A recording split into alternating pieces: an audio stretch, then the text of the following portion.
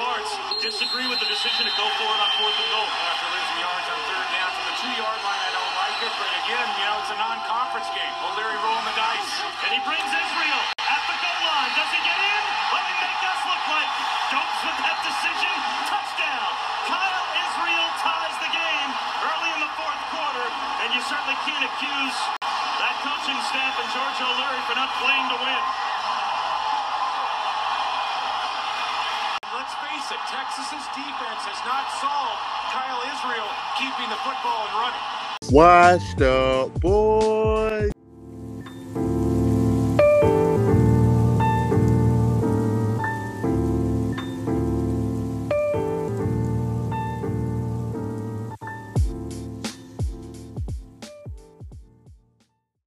To the washed up ladies and gents, welcome back to another episode of 407 Legends.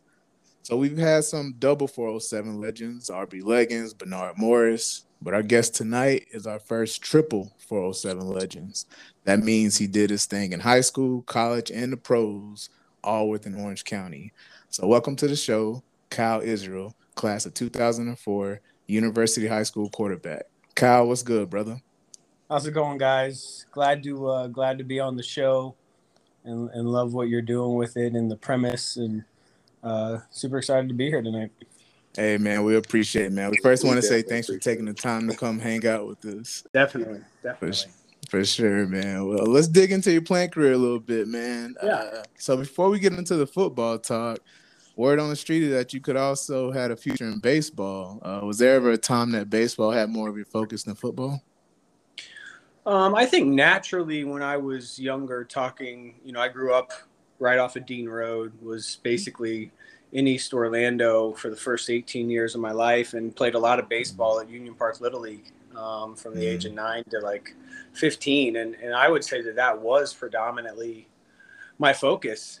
Played AAU baseball. Obviously, it's not what it is today with the crazy travel baseball schedule. But I would say that I was probably then, to myself and, to others, a better baseball player than I was football player. So, yeah, I think that was a focus to me all the way through my senior year in high school.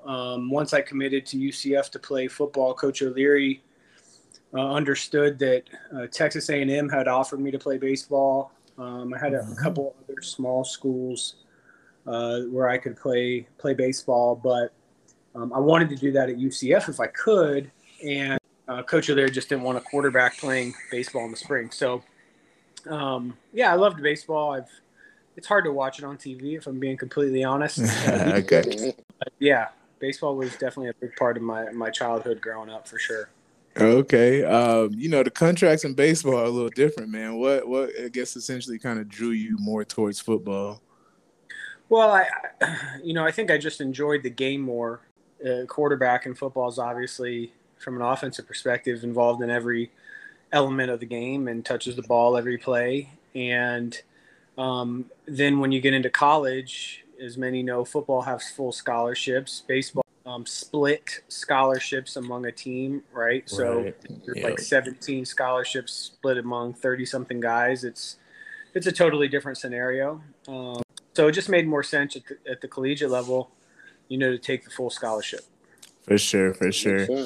Yeah. So how did you come about playing the quarterback position? Was it just something that naturally happened from the first time you put pads on? It's a good question for me specifically. So I actually started playing my first year of football in Pop Warner for the Azalea Park Wildcats. I was an offensive lineman, a right guard. I was always a bigger kid, I would say. And then from there, I moved to fullback and linebacker from really junior peewees, so like 8 years old, through the freshman year of high school. I had exclusively always played middle linebacker and fullback. So I enjoyed the toughness element of game. I enjoyed contact. I was pretty relaxed off the field and laid back, but very intense on the field. And then as I got into my freshman year of high school, we were probably into like the third or fourth day of practice, and our quarterback, I was the starting fullback and middle linebacker then, got after school suspension. Oh, and wow. our coach Ron Jesse was like, can anybody play quarterback? And I could throw the football. I knew that from like flag football in middle school and stuff. Okay. But I had never really like played the position. And I played, that practice and, the entire next week kind of going into the first game. And I was number 44 to start the season, changed my number to number 7, like right there in that week, and became the starting quarterback on the freshman football team. We went undefeated, 6-0 that year. And then I ended up getting moved up to varsity and playing in some of the games towards the end of the season. And it was kind of, that's when my focus shifted, like that next off season going into my sophomore year. I knew that I was going to be the starter at university, and I knew that now this is, what football would look like for me. And so I started to actually, train as a quarterback. So it happened very randomly. I guess I'm lucky that young man who was our quarterback got after school suspension, which basically allowed me to, I don't know what my life would be dramatically different. I know that much. So that's how it happened for me. Very random and very in a way that I didn't anticipate, but it was really unique because I always played very aggressively in high school. I ran the football a lot from the quarterback position, and I was cool with contact. And I think that playing fullback and linebacker was a big piece of that. Yeah, so that definitely explains the running aspect to your game. Just don't say, G.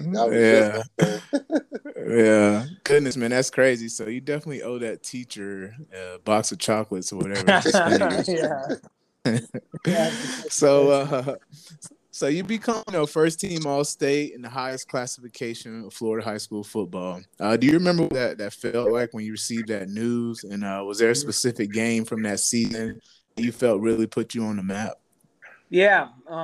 So we played Winter Park my senior year, one of those Thursday night high school games, like kind of towards the later part of the year. And it was the game wasn't for the district championship, but it was basically for our side of the district championship.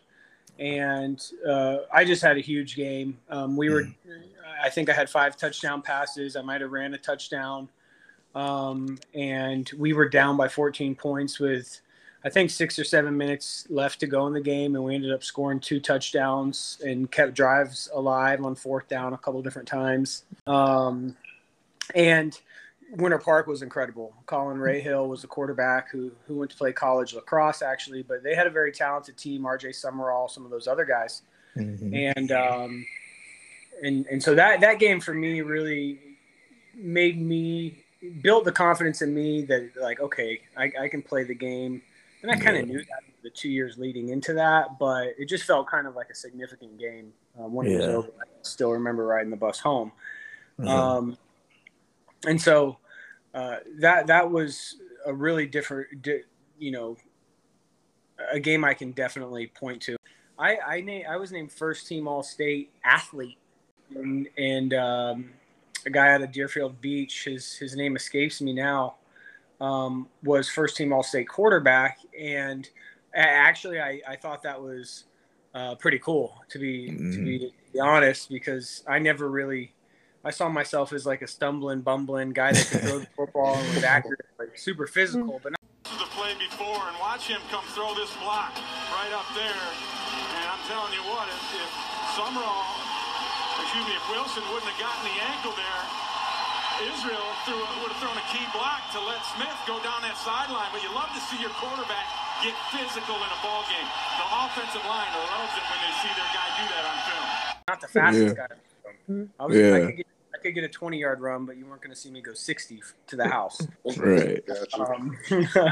So I thought it was really cool and unique, and it's something that I still bring up in conversations and wherever I'm out of the work that I do. I'll say, I was team All-State athlete, actually. There it is. So I put that in there. I like that, though. No, I think that holds a little more weight than just a quarterback. I think it does, too. Unique way, actually. For sure. And for the fans and the listeners that don't quite understand your game, more Tim Tebow than Lamar Jackson, but, still got the job done, for sure. Yeah. Talk to us about receiving that gold Hall of Fame jacket from university. What did that feel like? I think it was kind of unique because the guard had kind of changed over time. The people that were at university had changed. And I always kind of wondered in the back of my head, people had told me from time to time, we're going to retire your jersey. And I don't know that those things are super significant, but they feel good. And I love university because it's really a unique school. A lot of people overlook, it's kind of, right there in the middle between like East Orlando and, Union Park is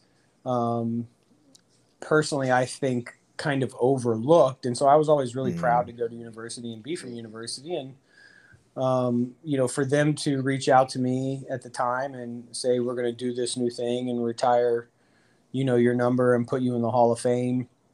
Obviously I was, thrilled and, thankful. And it's something cool that, in 10, 20, 30 years, I can kind of still look back on or go into that stadium and see my name and number. And it brought back some really good memories that you tend to forget over time. People, moments, these important things in life that as the years go by, they're not so prominent anymore. And you kind of forget how much you cherish the time that you were a part of something. And I think for me, that gave me a chance to remember all those things that I cherished being a part of and what was ultimately a special time in my life. And then it was great for my family. I think they, I probably, if you went to a university game when I was playing, I had a parent section, students, in my family of like 15, 16 people that would come. And for a lot of them to be there, it was kind of a nice little way to close that chapter of my life, in the way that I had envisioned when I was a player, like, man, I could really be something here. So yeah, I don't get too wrapped up in those things, but I appreciated the nudge for me to reflect, and that's ultimately what it allowed me to do. For sure. While you were in high school, what did you prefer, a passing touchdown or a running touchdown? Well, what was your favorite? Yeah, that's also a good question, man. I think the rushing touchdowns where I was running somebody over or it was like a super physical run is really hard to beat that. But I was always being, my recruiting was early in my career to some extent, my sophomore year. And then I got a new coach who ran the triple option my junior year and running probably like a 4.8 40 realistically my junior year. And so it was very frustrating to have been in a somewhat passing offense my sophomore than this option my junior year. And so my senior year, when he completely changed, give credit to him, Coach Flath, he like completely changed his offense for me and we threw it. And so I really enjoyed throwing the football my senior year, and, touchdown passes were a lot of fun, but they were also like this. I was still proving myself to myself. I was still like proving that I could play the position at an elite level and not do it in only this kind of raw way. Which my junior year running the option, like it was all raw. It was all like just tough and get extra yards and, run downhill. And my senior year is like, okay, can I sit back here in a pocket and deliver the football on target, on time, with pace, with trajectory, and do all these things that colleges are looking for? And so I enjoyed the passing element definitely my senior year, but I always loved knowing that if our team needed to get 4 or 5 yards, that like I could go and get that for sure. I like it. So let's move on to college. You were one of the top pro style quarterbacks coming out, which, I found let's say a little disrespectful to the athleticism. I mean, you did run for 700 yards and 14 touchdowns your senior year. But talk to us about your recruiting process and what other schools were showing interest and why you ultimately decided on UCF. Yeah, so it was a really big roller coaster for me. I think I learned a lot when I'm advising guys through the process now. Again, it had this very inflated beginning, a lot of letters, a lot of phone calls, earlier offers from smaller schools, which were nice, and then kind of went away. My junior year, I had my stats were limited because of this style of offense, and it started to pick back up going into my senior year. But still, I would say I was very kind of not concerned every day, but there was a lack of clarity on where I stood from a recruiting process, thought of me. And I was also, like, at the time, a bigger kid. Like, I was still trying to, like, be comfortable in my own skin because I was 230, 231. I felt chunky. I didn't feel like I looked like quarterbacks I saw on TV or at other programs in the county. And so I was constantly feeling like I needed to, like, prove myself and evolve who I was as a quarterback. So in that time frame, you know, the interest was low. Or at least the expressed interest. And as we got into my senior year, my coach, luckily, John Flath, again, did an extremely great job of helping me in the recruiting process and sending out videos and talking to coaches. It was very important for him to do that. That was his approach. And I had an offer from Boston College very early in my senior year, but not too long after Matt Ryan committed there. And then I kind of went through another lull, but we finished the season pretty incredibly my senior year. I don't even know what our record was that year, but we had a nice run before the playoffs, and eventually came in and offered, and that was in mid-November. And I was always talking on the phones with coaches and stuff, but I wasn't feeling like I had legitimate scholarship offers. Yeah. And Florida State offered, and I kid you not, I got offered by 15 or 20 schools within the next 3 days. That's how it works, man. Yeah. It was just one trigger. And then the final couple for me were UCF, Penn State, Mississippi State, FAU were kind of the final four. And Florida State. I took official visit to Florida State and decided to go to UCF. Coach O'Leary recruited me really hard. Florida State wanted me to gray shirt until the next January. Plus, we had Xavier Lee and Drew Weatherford in my same class, and so UCF. And I have a huge family in East Orlando, and Coach O'Leary did a good job of recruiting me. So it was very backloaded for me. It was very quick and intense, and a lot of decisions made in a short period of time. But it did feel good. But it was a roller coaster at times. There's a lot of guys that get offered very early on, and that kind of pressure is taken off. And for me, it took a little bit longer. So that first year, man, on campus at UCF, how was campus life for a starting quarterback at the largest school in the state of Florida, one of the largest schools in the country? And how did you manage to stay focused? Well, I think that I had really good advice from, the people around me, my high school coach, for, what my process should be for going into UCF. And, I really tried to go in with an open mind. I was very confident. I was good friends with Stephen Moffitt, who was out of Winter Park. And, him and I, in the 3 years that we played together at UCF, always had this, like, really respectful, like, good friend relationship. And so I think that dynamic also helped very early in my career, because it was a crapshoot. I mean, all of us started, me, him, and Brandon Sumner started various games in that 2004 season. We didn't win a football game. And so it was challenging, but you could tell the school was going through a transition. Coach O'Leary had said that in the recruiting process, you're going to be helping build a foundation. Someday you're going to look back and you're going to see, like, how critical this time period was, and this program is going to be in places today are hard to imagine, and all of that has come true. But it was tough initially, that specific season. And, not winning a football game is challenging. I had a stress fracture in my ankle, which made it tough. But I really just tried to dial into kind of each day and take it as it came. Everything feels so different today because you have these 7-on-7 leagues in the off season, and everybody's kind of familiar with guys in their grade and in their age and where everybody's going to school. And college is just kind of the next step, and everybody's kind of at this big side. Like, for me, going into UCF then in 2004, like, we hadn't turned that corner in society where social media was so pervasive and all these different things, good and bad.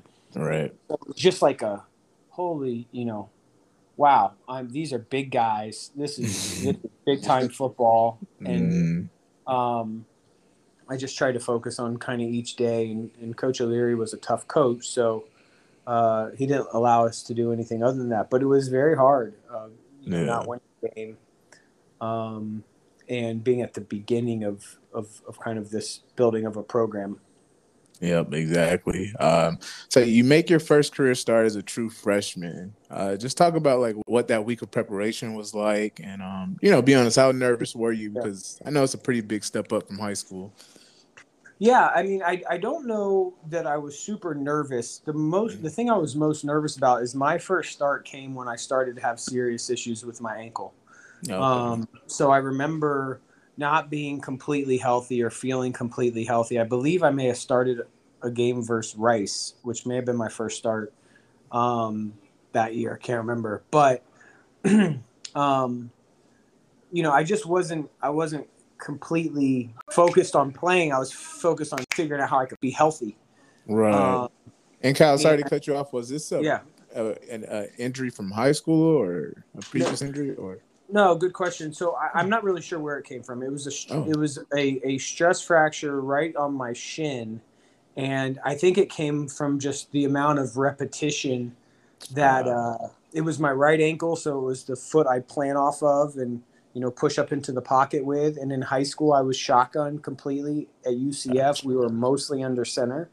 And when you're dropping back 5 or 7 step drops way more in your life than you ever have, like the wear on my foot or my ankle, it ended up stress fracturing. And so I just wasn't healthy, and it was disappointing. I still remember, the stem. So like I had that on my ankle, just above the inside of my ankle during the game. And when I would come off onto the sideline, they'd pull my sock down and put the stem on to try and like help numb the pain. So it was cool to be from Orlando, to have gone to UCF games since I was 10 and gone to the Citrus Bowl. If you like it, if you don't like it, whatever. Like I had gone to games there, and that's what UCF was to me. So to play and to start and in front of my family was incredible. But from a competitor's perspective, it was frustrating because I was injured at the time. Right. Yeah. So you have some really good games your junior year, but that senior year is special, man. Just kind of list some things. You lead the team to victory over NC State, which was UCF's only second victory over a Power 5 opponent at that time. You started first game ever at Bright House Network Stadium and go toe-to-toe with the 6th-ranked University of Texas, only falling short by 3 points. And then you beat Tulsa, winning UCF's first ever Conference USA championship in your home stadium. I know this is hard, but which of those moments rank highest for you? I think anytime you win a championship, it's special, and it's special because it's special to everybody on the team. And we going 0-11 our freshman year, there was 20 or 22 guys out of our class that did not redshirt, that played as true freshmen. And none of us ever thought a stadium would be built by the time we were leaving the program. And after that first year, I'm not sure that we ever thought we could compete for a conference championship. So the championship was super special. And there's moments of that game I won't forget. And it was exciting leading up to it. The few weeks leading up to it when you knew you had a chance to make it. And then, oh, by the way, we're going to host it. It was just special to win. There's no better feeling than winning. We played close to Texas, right? We were in that ball game. Great game. There were some plays I'd like to have back myself, certainly. But that was also exciting because it was the first time that you could feel how special, what we saw kind of coming up out of the ground was actually going to be. Right. All summer we watched just like erector set of stadium like built. And you're like, oh, I wonder what that's going to be like. I wonder what that's going to feel like. And then when you're in the locker room, and at the time they hadn't reinforced the stadium, it was just boom, it was so loud. I'll never forget that. Yeah. I think, people took us seriously. The crowd that day was insane. And so I think the championship really, really stands out. But, having grown up and gone to high school in the shadow of campus, to like just drive from the Hilton that day, or the Radisson Inn right there on 50 in Alafaya, into campus, like down Fraternity Row, and just like see for the first time ever what tailgating looked like at UCF. Yeah. And how Yeah. special it was, like just insane. And I get goosebumps kind of thinking just about all those little things that you've always imagined how they would be, and then you're experiencing them. So I think the whole season, but the championship game sticks out to me because it's just, you can't replace winning championships. I know you're, quarterback, CEO. I just need to take that hat off for 1 second, man. What was that celebration like? The celebration was incredible. I mean, I don't remember exactly what we did. Obviously, UCF was not a hard place to have a good time. But, on the field, it was special. I think after the game, it was special. But, you can believe that we had a good time and that we celebrated that win. Yeah. And, I think that UCF is definitely a school that likes to find a way to have fun. There's no doubt about that. So we definitely had a really, really good time. And I honestly couldn't – I don't actually know what we did that night, but – it was that good of a time. I got you. Yeah, it's that good of a time. Was that the loudest crowd you probably ever played in front of? It was definitely the loudest crowd at home. I don't know that there's anything that could challenge when we played at Florida in 2006 with Chris Leak and Tim Tebow. Yeah. And it was early in the season, and Percy Harvin went off in that game. He had some big plays. Yeah. And I reflect on that game kind of once in a while, not the game itself, but the crowd noise. And it was so loud that it sounded like there was no sound. Like it was so loud that it just felt like it was silent. Yeah, wow, that's insane. If that makes sense. Yeah, like, no, that's I got how you. It felt. Just like white noise. Just white noise. It was like communicating wasn't even like when our offense was on the field. And I think I played in the second half of that game, a lot of the second half. And, the crowd was maybe out of it by then a little bit, but still, there's no doubt that that's the loudest place I've ever played. The Texas game was really, really loud, but there was a definite separation in like, oh shit, this is really loud. Right. Honestly, man, did you ever feel like there was more pressure playing for the hometown school than if you had, say, went to Penn State or FSU? Pressure and weird, like, I don't know that there was a ton of pressure. I kind of enjoyed that element, but it was unique for myself to be in like the newspaper. Like that took some adjustment. Like obviously you get those things in high school and you get little write-ups and your name's in there, but more of what you do is exposed in college. It would be way more today than it even was then. I felt pressure, I think, from myself a lot, external pressure, because I went there with a purpose, which for me was to just help UCF grow and get to a better place. So nothing from the community felt like pressure. It was an adjustment, just knowing that, like, there's a level of attention and eyeballs on you still compared to today in social media. Totally different, but you still have a name on the back of your jersey that you're trying to represent the right way. Absolutely. And I think I put the pressure on myself more than anybody else could have. Okay. Hold on. We're going to take a quick break. Be right back.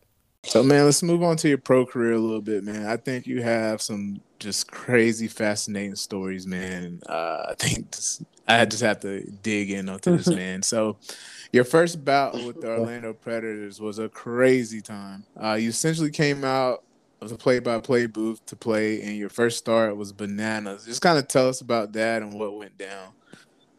Yeah, so I was doing broadcasting for the Predators as their color analyst, and going into the next season where I was going to continue in that role, there was a strike. So they basically found replacement players, and I never really intended on playing arena football. Once I had chosen to go overseas and play in Germany in 2009, prior to this, like arena football was not something that I was interested in, and it had changed from when I was young. Like the Barry Wagner days, like pure Orlando Predators football. Those guys are some of the best players on the team, including the quarterbacks. They're making six figures, 100K.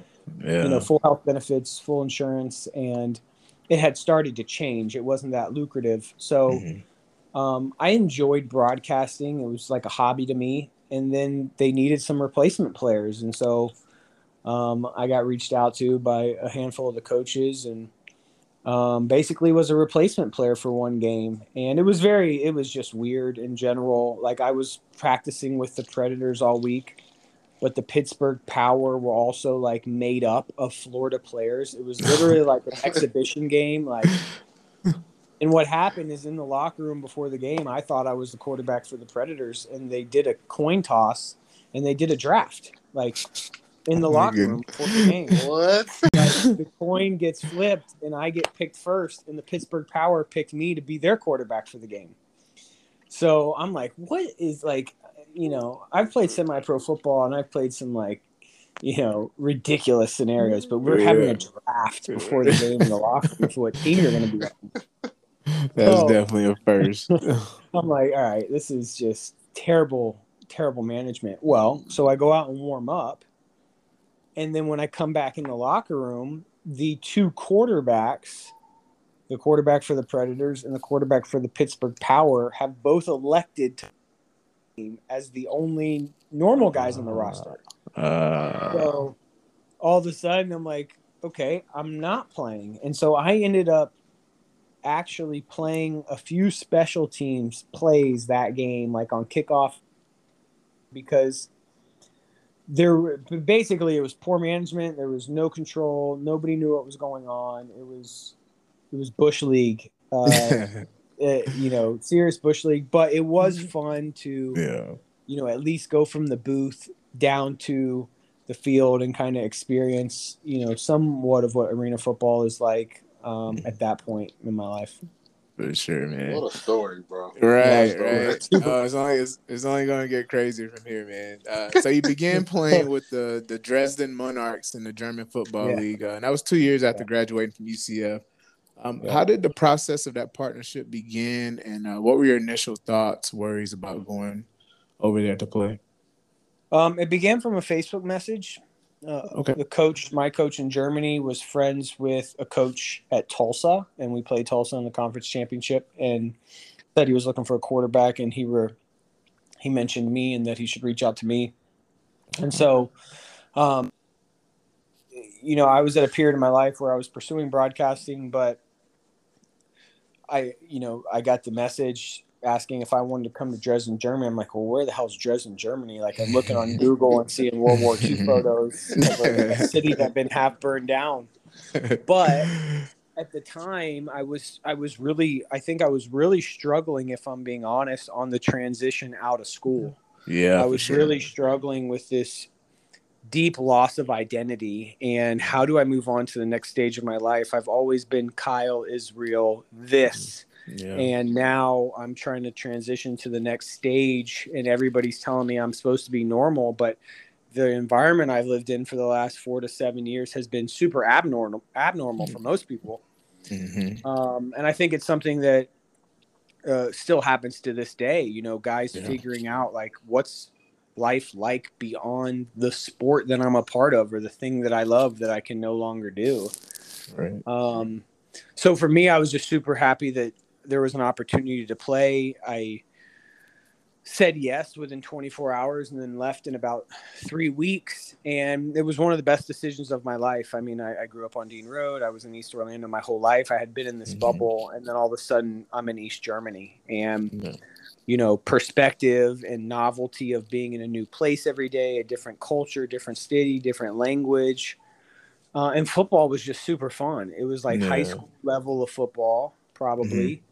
And I didn't make a lot of money. I didn't get rich, but, I was super scared of, can I play on a team where I don't speak the same language? Like, is it safe? Yeah. Like, I don't know if I really want to go do this at this stage in my life. Like, I was making 800 euros a month that season. and it ended up being, one of the best 5 or 6 decisions I've ever made. I've made incredible friends.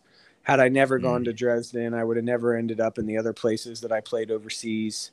Right. And I think I just learned a lot about me, what I want out of life, and ultimately allowed me to get back onto a team with a purpose each week. You're going to play a game on Saturday, and it allowed me to build my identity back up and kind of at the same time release the identity that I had. And I think that was really important for me because I wasn't in a great place the 18 months after I finished my senior year of college. Yeah, we really appreciate that transparency, man. Yeah. It's definitely something, like you said, a lot of people struggle with, man, and it's at all levels. So I couldn't imagine being a starting quarterback at a D1 level with that. That could be like. So, you then in 2013 you get a call from Moscow to first play, and then eventually help the owner start up a developmental football league. And only up to what you're comfortable with. Can you tell us how that entire thing came about? As far as the scary encounter that you had, which essentially ended the venture. So there's not too much that I'm too afraid of to talk about. I've started the first 2 or 3 notebooks of what will eventually be a book. I'm not sure when, but it's definitely book worthy. I had the opportunity to go from my roommate in Germany in 2009 in Dresden, and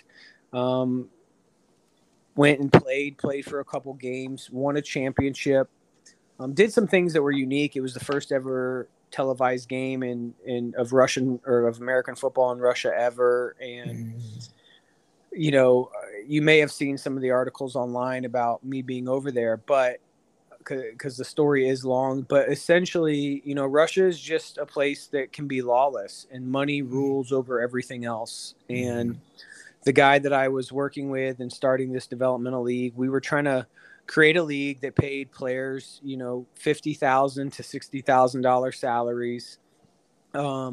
So a good stepping stone where you're not going to be super wealthy, but you're going to be stable and making 50 or 60 grand in 6 months, can go back to the States, and come back and forth. And there's a lot of money and people actually enjoyed American football. And we were going to create a reality TV show around it to be in Russia, on TV in Russia. That was like Hard Knocks meets Real World. Oh man!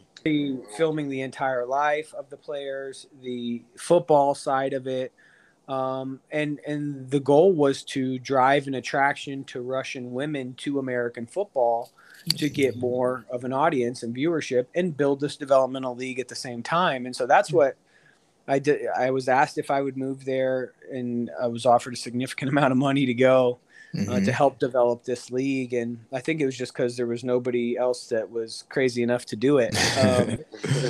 But made the decision to go. And then while we were there, Russia, being a crazy place.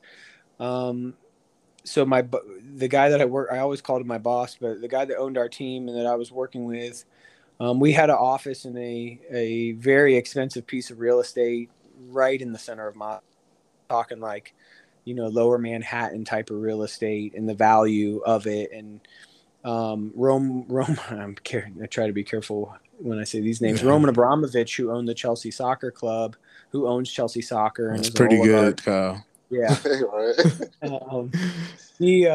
He owned the building that we were in, and they were looking to repurpose this building. So my boss didn't want to let that happen. And you're saying this all happened over some real estate lease, but that's what happened is they wanted us out. And the guy I worked for said, we're not leaving. And so they came in and took, and basically, occupied the space. And that initial door being kicked down, sawed-off shotgun in my face, kind of removed out of this building. What?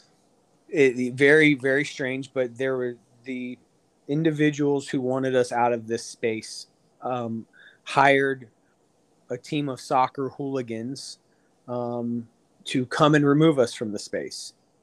physically. Sheesh, So man. we were moved out, and the guy that I worked for, who I also lived with and spent most of my time with, was kind of in the crosshairs of this other group of people, and they just wanted us or him to go away, which included me.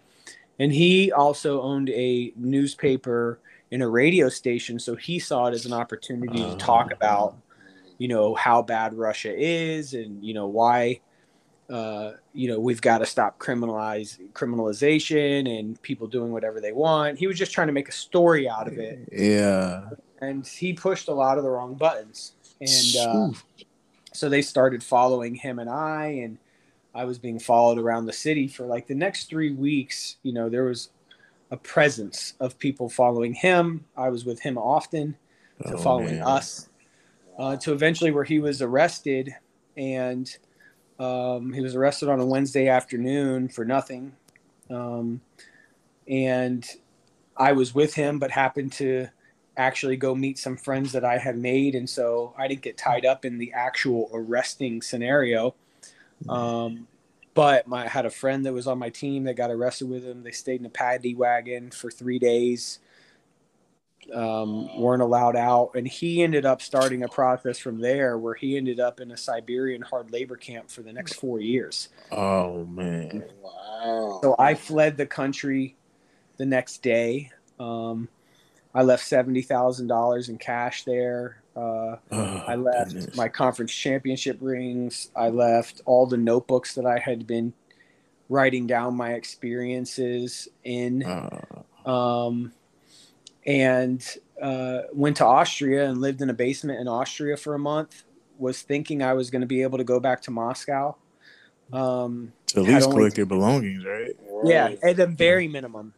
But it became clear that probably wasn't a good thing for me to do or a smart thing for me to do. And basically left all my money. They gave me $5,000 in cash to kind of go away for a week, his business partner, and said, come back in a week. And it never happened. At the time, I had sold everything I owned in Orlando. So I was planning on going to Moscow through 2020. And I did not know what to do. It's like, okay, I can go back to my parents in Orlando, but I sold my restaurant. Like I've left all these, I don't have any. I literally didn't have anything in Orlando. Right. But I couldn't get back into Russia. I was in a basement in Austria in May of 2014. Like, damn, I got 1 suitcase. This is all I own. And what do I do with my life? Right. So I ended up calling a buddy and a quarterback. This was a Sunday where I was like, all right, I've got to do something. Mm-hmm. A quarterback in Germany had broken his thumb for a team in the GFL, and they needed a quarterback right away. So I ended up signing with the Kiel Baltic Hurricanes and staying there and playing for 7 more months. But Russia was crazy. No, I'm just admiring your will to just overcome that, to be able to just shift your focus to, all right, time to go compete for 7 months. I was just gonna say that. Like, he's like, okay, cool. Like, let me go be great again. 98% of people fold, man, and go back home. Like, wow, that's insane, bro. And I know there's a lot to the story that you kind of left out just for the sake of time. But please let us know when this book hits the shelves, man. I'm gonna be first in line. I know this story's insane, man. It's deep. It's deep, and it was a good learning experience because I don't know that there was any other way for, I grew up in a neighborhood where, there wasn't a lot of like looking over your shoulder. Right. And all of a sudden you're in Moscow and you're being followed. And I just grew up. Like, like, it was my first, like, okay, the world will eat you if you're not, taking care of yourself. And I just was in this part of life where it was, I didn't know what to come back to. Yeah. And so I was willing to just continue to say yes to opportunities. And this opportunity came up and I went to Germany quickly. Man, yeah, right. And so, that experience, like you said, from stop playing international ball, even after the German season, you didn't go into Poland.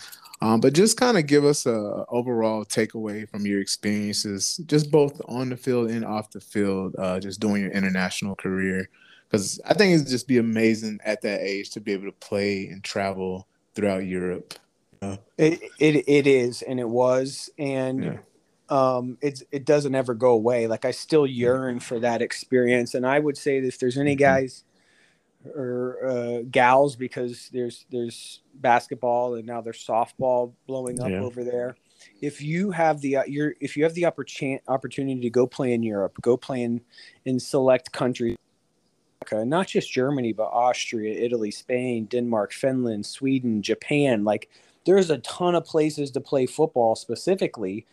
And a lot of people think about, money. Yeah. Right. And here's the main thing here's my main experience. I didn't get rich financially. I got super rich in life experience and perspective.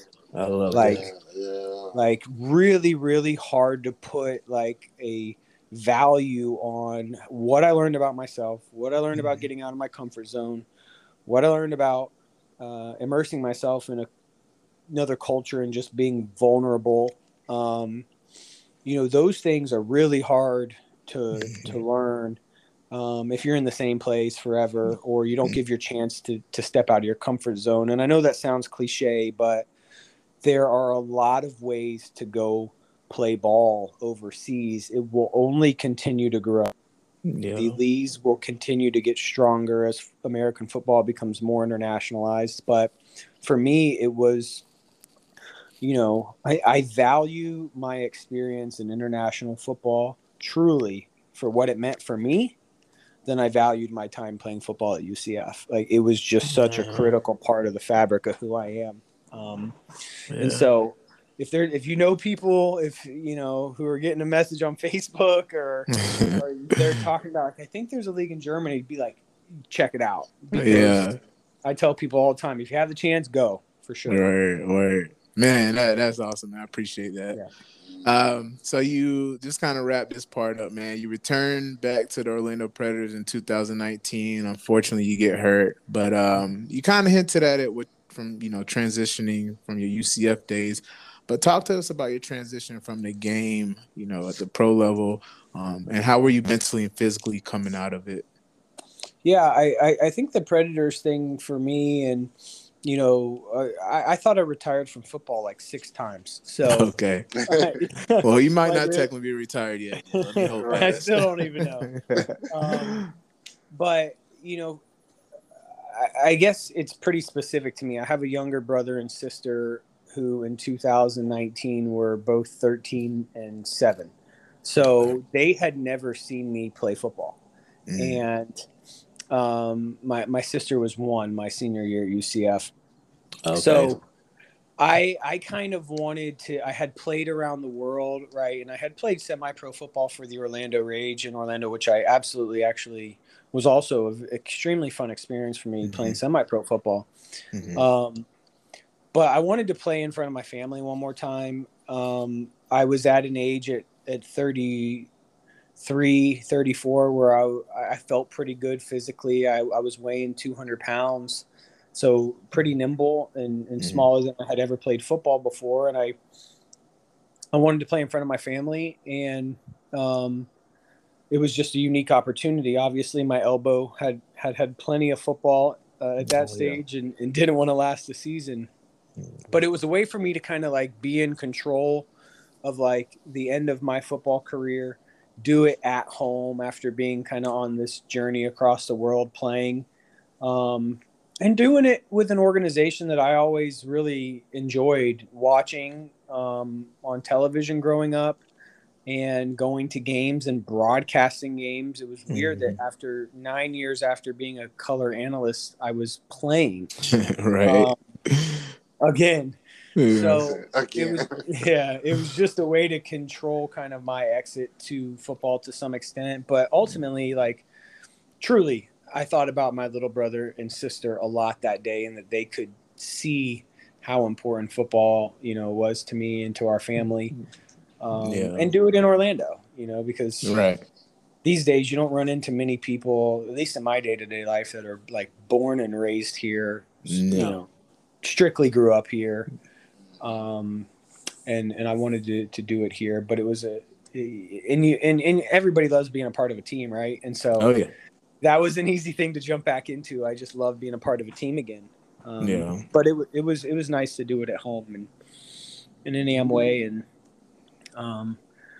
test myself as I got into my mid-30s. Right. And when you talk to ex football players or athletes in general, when you ask them what they miss most about the game, it's always the locker room, the bus rides, the plane rides, stuff like that, It just is. hanging out It with the is. guys. Yeah, man. It So, is.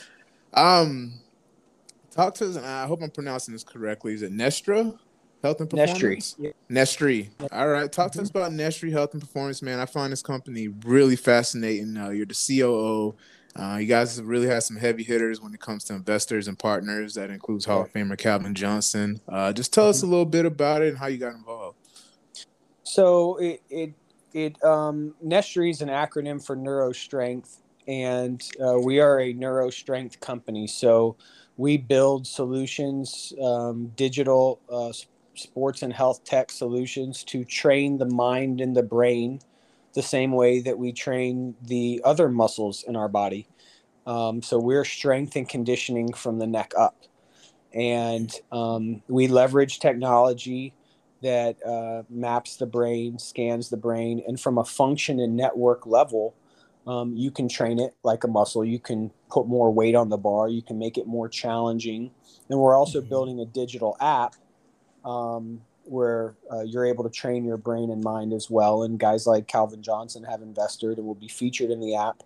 With really, if you think of a combination between a calm and a lumosity, where it's calm is meditation. We're way more performance mindset, mental wellness mindset. And then we are developing cognitive brain training, high fidelity games that also train the network level of the brain. So we have an app that we're building, and we have a in-person live training where you're hooked up to this technology that we use to put you through training sessions. And I got into it, and I became a co-founder because I was seeing the same type of depression in student athletes that I was mentoring coming out of UCF that I had.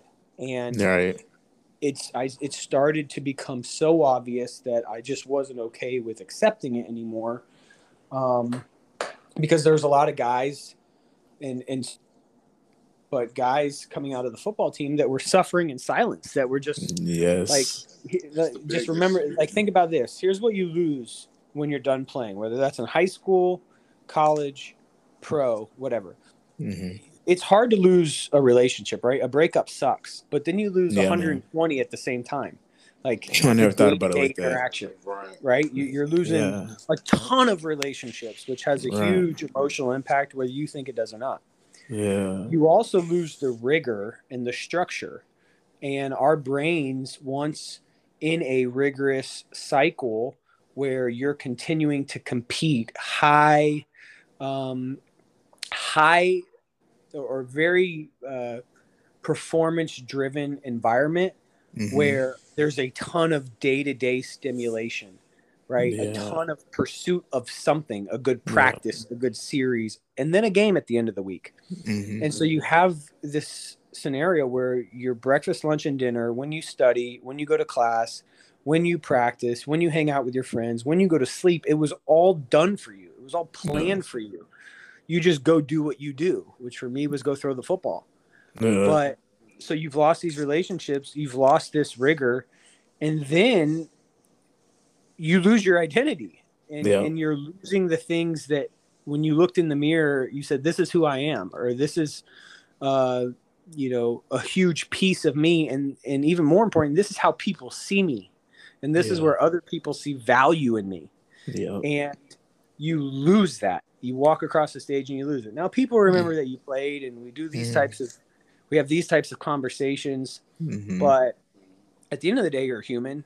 And I was taken from this abnormal environment and told to go be normal. And I kept seeing the same cycle in these guys that I was mentoring. And I reached out to my now co-founder, Dr. Tommy Shavers, who had 7 concussions when he was a captain at UCF in the late 90s and early 2000s. And those concussions ended his career. And he had created what we call the mental framing method to rewire his brain, to completely heal his brain. And he learned that he could leverage the science of neuroplasticity to do this. And neuroplasticity basically is saying that our brain and mind can change, will change throughout our entire life. It can get stronger, it can get weaker. And if you're intentional about it, through language, through technology, you can strengthen it, just like you can strengthen a muscle. And doing case studies and work leveraging a technology that's out there on the market with our theory behind, if you do it like this and you do it with the intentionality and the dose response like this, then we think it can have significant impact. And in fact, in our case studies, we were able to work with a number of guys that were either suffering from the long-term symptoms of concussions or what they thought were early symptoms of CTE, or with athletes like Josh McCown, who were using our solutions to increase his performance. And so that drew the attention of other guys in the space. We were able to bring on Calvin as investor. Julius Thomas is getting his doctorate in neuropsychology. So we were able to put a really strong team around us, and we're developing the newest version of our app, which will get to market this January. But really all under the premise of, if we want to help build a better world with the human in mind, and we want to provide solutions for people to get better. For me, the journey started from, my lived experience as I left college. For Dr. Shavers, it was his lived experience suffering from cognitive decline, and the solutions that he built. And we partnered with our chief scientific officer, Dr. Elhanan Goldberg, who basically wrote the book on cognitive function, executive function, which is the ability to plan, like how do I get up and execute life. So we'll have an app that'll be out to the public in January. That's going to be your most important workout of the day, a workout to train your brain, literally physically, and train your mind. And everybody can use that, especially coming out of COVID and this pandemic. And you hear about mental health a lot, right? We're hearing that narrative. Yeah. But what is the solution, and who is providing solutions to help people get better? And so we're super excited about being one of the companies in this digital tech space that is doing that, and have some great investors, and are based out here in Lake Nona. So super excited about it. It's a challenge. Startup world's not easy. Fundraising is not easy. Oh yeah. And raising money in the venture capital space is not easy, and all based around science and performance and training is quite a bit to learn in many cases. But even from a business perspective, it's a lot. But it's been an incredible experience to see what we were able to do with our case studies and the work that we did there, and really changing people's lives. And we're excited about bringing that to the broader population here at the beginning of next year. This is dope, man. I really hope that I really hope that athletes, current athletes, ex-athletes, and people in general are really open to this, man, because I think this thing definitely has some legs to it. So I'm excited to see what the future holds for you. Yeah, for sure, man. That. Hey, Chappelle, do you have any questions before we get into quick hitters? Let's get to the quick hitters, and this is my favorite part. Our quick hitter segment today is brought to you by Jarrell McCoy, your Central Florida realtor. For most people, a home is the largest asset that they will ever own in their lifetime. When getting to the real estate market, you should have an expert by your side to help you avoid the numerous pitfalls that a real estate transaction can have. Regardless of what side of the transaction you're on, Jarrell McCoy and his team have proven winning strategies to assist you with all of your real estate needs. So if there's a home you want to buy or sell, just pick up your phone and call Jarrell. Call or text 407-234-0923 for your free, no obligation consultation. Again, that's 407-234-0923. Jarrell McCoy, your Central Florida realtor.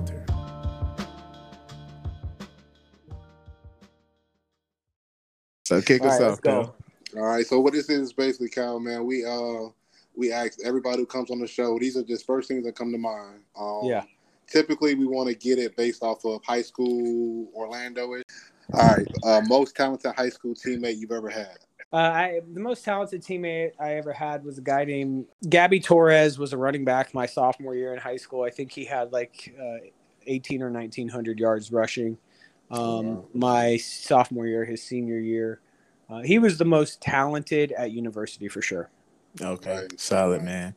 So, Cal, you get to build your offense here, right? Who are the 3 receivers that you're choosing? Conditions are they have to be from the Orlando, they have to be from an Orlando area school, and you've never played a regular season game with them. Okay, so if I'm basing it off like Mike Sims Walker, I played with in college. Yeah, that'll work. That'll work. But if I would still choose Mike. Very, very talented receiver out of Edgewater. Did a lot with the Jaguars and certainly did a lot at UCF. Doug Gabriel out of Dr. Phillips High School played at UCF. But those 2 stick out for me. Yeah. And then I'll give you a little nudge, man. We'll just say Brandon Marshall, UCF UCF Marsh alum. out of the Cal. Yeah, we'll do that one. Be a great guy to play with. Again. I got your back, brother. Let me say this. I got to say something real quick. Yeah. So I just said Mike Walker and I just said Brandon Marshall. My freshman year at UCF, both of those guys played on defense. Wow. Goodness. Brandon I assume was a safety. DB? Mike was a corner. Oh my gosh, man. They didn't even play on offense my freshman year, and they both went to the league. It's actually mind blowing. That's crazy athletes, man. Speaking of college, what was your welcome to the big time college football moment that you had?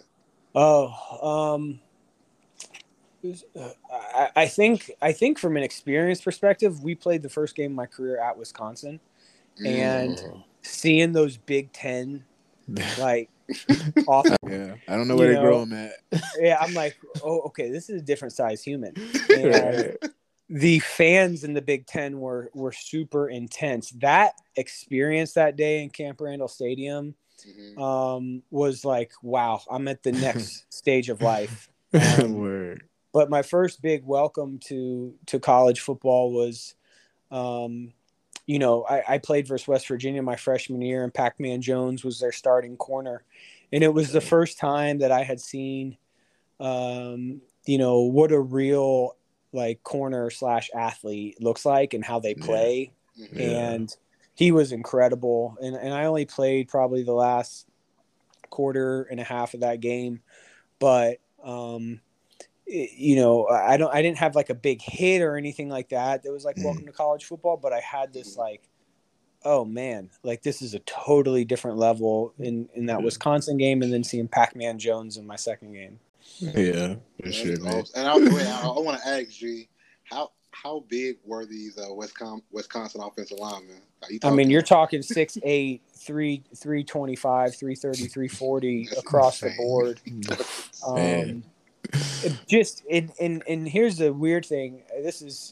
Most people probably wouldn't care about this, but a lot of college football fields, like there's a crown in the field. So like in the middle of the field, you're basically a foot taller than where you are on the sideline.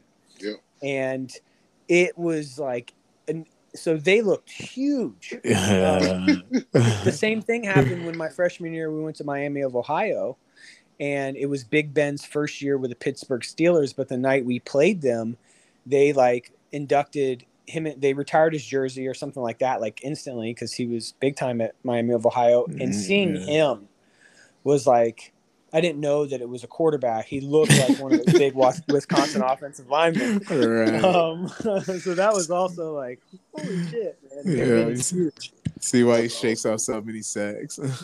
For real. Yeah. So 2-part baseball question here, Kyle. Yeah. You can go back as far as you want, man. Little League, AAU, whatever. Toughest local pitcher you face and the best local position player that you played against. Easy. They both went to the same high school, and I played him a bunch growing up. All right. Zach Greinke.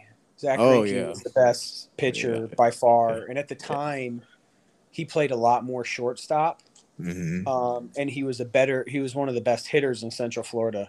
He was only pitching like I played him his junior year. His senior year, he pitched a lot more, but before that, he was just like a stud shortstop that could hit it out of the park at any point in time. So he's by far the best pitcher. And then Michael Taylor was also on those same Apopka teams. He played left field, and he got drafted straight out of high school.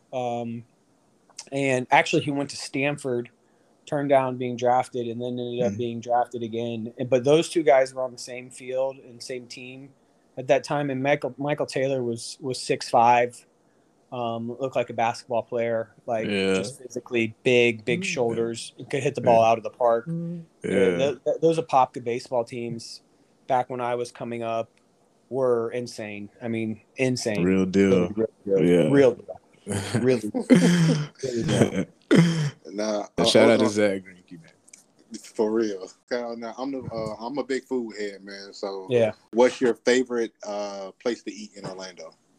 Yeah, really good question. And it's changed over the years.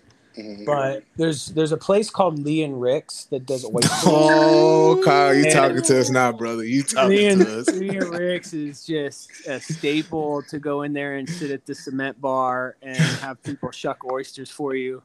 I saw something the other day that place has been in that family maybe since 1939, 1940. I'm not sure exactly, but Lee and Rick's for me is like old Orlando. I know what I'm getting when I go there, and I just love, that experience. Sure. So I would say Lee and Rick's. Anytime you want to go. You ain't lying, bro. If Kyle was still at UCF today, man, we might have to give him an NIL deal with Lee and Rick's. Lee and Rick's, exactly. Exactly. Hey, Kyle, give me someone you either played with or against in high school that you thought was severely underrated. Good question. I always thought RJ Summerall, who was a wide receiver out of Winter Park, was I don't know. Everybody knew about him, but I never felt like he got the respect that he deserved. And he ended up going to Iowa State. And so, in Central Florida, kind of his name didn't carry on as much, but I always thought he was pretty underrated. And Boone always played like really good football. Coach Ziegler was like an amazing coach. Yeah.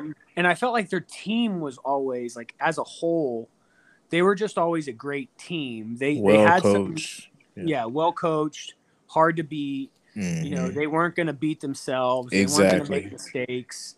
Yeah.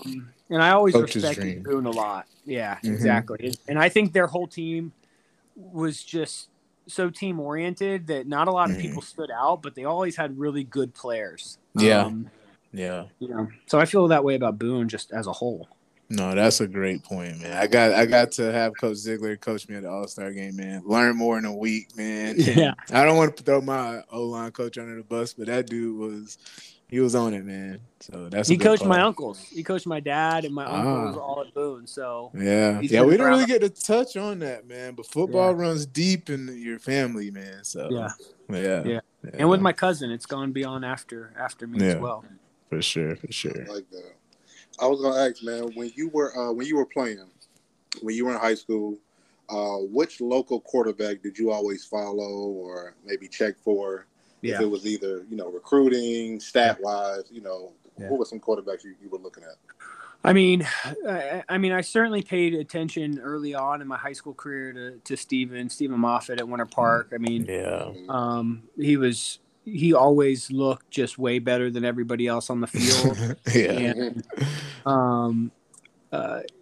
I tended to follow what he was doing, but it was really hard. I mean, Lee Sloan at Oviedo, I would always kind of pay attention to. We had played Oviedo a couple of times, and he started as a sophomore like me. But really, Xavier Lee took the attention. What he was doing at Seabreeze. And, I guess in my sophomore, junior year of high school, like that's when rivals basically kind of started. Yeah. And you were seeing like high school players being covered and put on a pedestal, really like outside of the core newspaper, like for the first time. And so Xavier Lee was putting up insane numbers throwing the football. Video game numbers. Like crazy numbers. And he had a stronger arm than he was also the fastest guy on the field, and he was also 6'4". Right. So when Coach Bowden was like, son, we have Xavier and Drew Weatherford in the same class, but we want you to come the next season. I had already had 3 years of kind of like being in the same recruiting cycle and going to camp with Xavier. And I'm like, I don't really want any part of that. Hey, I don't want any part of that. Hey, Kyle, look here, man. No judgment here, bro. That's a business decision. I feel you, man. I was like, no. If you could see into the future, he ended up at tight end, and Drew played a lot more. But, there's no doubt that in Central Florida, for sure, Xavier Lee really took the spotlight at the quarterback position. And you always checked on Saturday morning in the newspaper, 300 yards, like 100 rushing and 5 touchdowns. And that was before that type of stuff was common. Like, right. That was just my cousin Tucker. My cousin Tucker at Lake Nona, he broke every record in the state of high school football history. Like, we get into arguments sometimes about like who's a better quarterback, and it's just evolved so much. The offenses, football style in general has evolved. But back then, when you're throwing for 3,000 yards in a season and 40 touchdowns, like that wasn't something you saw very often, if at all. No, you're right. Yeah, these kids, the quarterbacks today get a lot more on their plate, man. Coaches are, trust them. Like you said, a lot of it has to do with 7-on-7 and just the growth overall, All right, Kyle, last question for you, man. This one might get you in trouble, but here we go. Top 3 players you played against in high school. So for sure, Brandon Seiler, out of Evans. And there was just not many guys like him at the linebacker position, and you just knew when he was on the field and where he was at, and you better as a quarterback. You knew you were playing against an NFLer. Yeah, and that year we played them, we ran that damn option. So I was like running the football, like fake to the fullback, pull up through the B gap, and he was like right there. So Coach Flath must have hated him. Coach Flath, he learned quickly to go spread, but Brandon stands out instantly. There was a guy by the name, and many people won't remember him because his career kind of fell apart at the next level, but there was a guy named Howard Lingard who was out of Oviedo High School, and he was the best athlete without a doubt. He was probably 6'3", 245 pounds. He played defensive end. He played running back. He was the fastest guy on kickoff team. Like I remember he was on kickoff and they're kicking off to us, and he was like 6 yards further down the field than everybody else. And I've never seen one player actually dominate a game like that, just on the offensive side and the defensive side. And he went on, he got a full scholarship at Florida and ended up getting in trouble, I think. But those two stick out instantly. And then, I've said his name already, but when you think of Stephen Moffitt at the time, he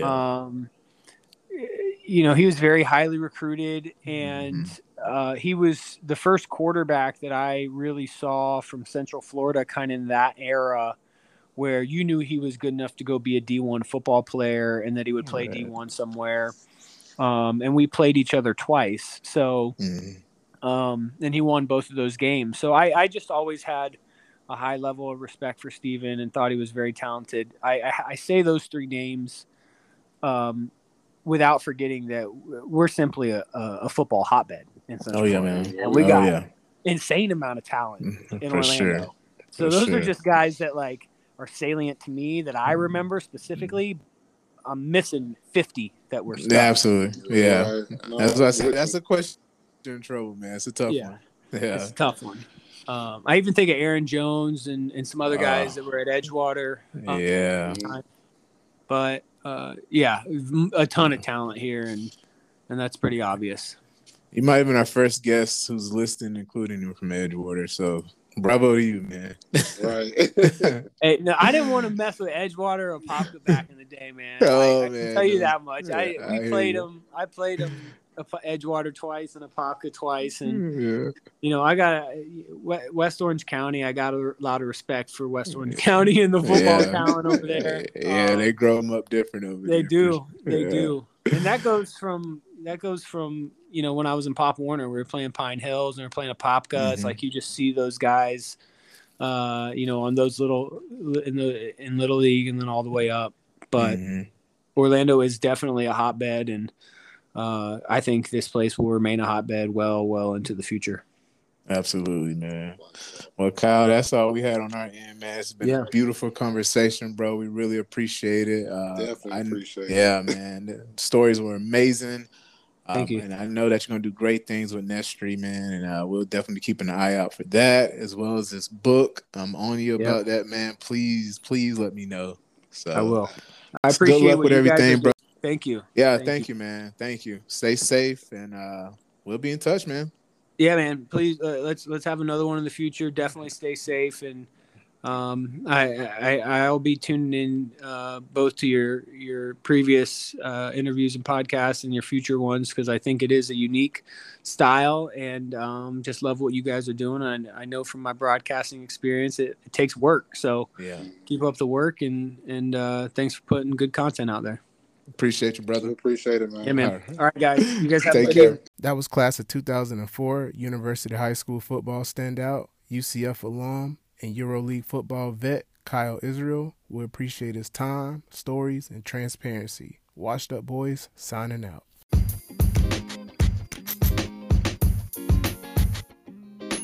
Thank you. It has been another episode of Washed Up Boys. It's your boy C Rose. It's your boy KG. And we appreciate you tuning in. Make sure you follow, like, subscribe. Tell your mama, tell your brother, tell your cousin, I ain't forgetting nobody, right? You all good, my brother. All right, man. So tune in next week. We're going to have another crazy episode, and we are out. Peace.